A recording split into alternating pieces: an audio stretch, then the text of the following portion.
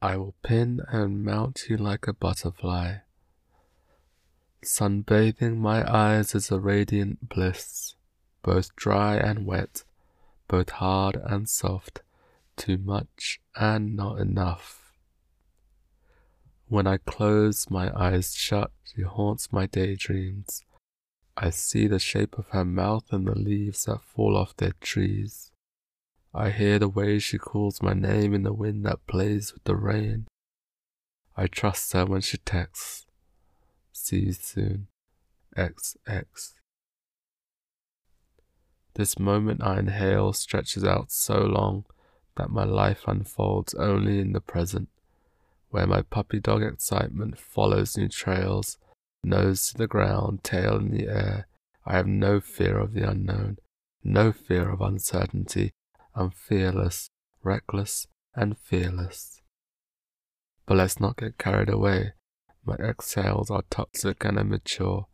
Marijuana smoke and breathy laughs, arrogant judgments and pretenses of insightful wisdom, romantic delusions, and endless cups of tea. But whatever, this feeling I'm sure of, even if the rest is bullshit, this feeling exists, it's valid, has truth, so that's something, so you're something, and so we could be something. Opening my eyes wide, I see the sunlight shimmers on the yellow wall as it plays with the leaves outside the window before pushing its way through to my bedroom. The air is cold and crisp, like the apple slices I have in my oats. Would you share apple slices with me? I can never finish a whole apple in the morning anyway. Would you share apple slices with me? It's a question that is impossible to answer either yes or no. With the mirage of future time, whose horizon is an abstract number that is vague and deceptive, we could share limitless apple slices. All I want is to share apple slices with you. But at the same time, have you ever thought about how sharing apple slices is so deeply intimate?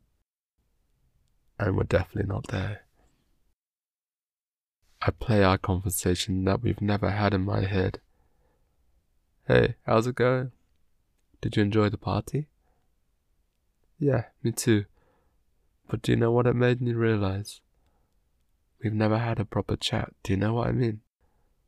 I think, correct me if I'm wrong here, that it's partly because we take it for granted that we have some kind of mutual understanding, some natural rapport. I imagine you would be touched by my enthusiasm to get to know you well. I imagine that you would be turned on by my sensitivity that made it possible to point out our inexplicable vibing. What's more important here? The desire, the fantasy, or seeing the fantasy for what it is? If we lose the fantasy and the desire, what else do we lose? Perhaps not just the illusion, but also the love.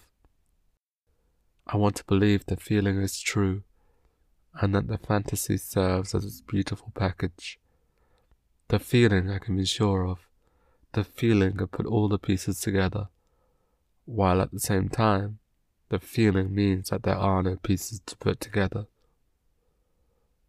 The feeling is bitter, dark, and rich, the same as the end of this coffee.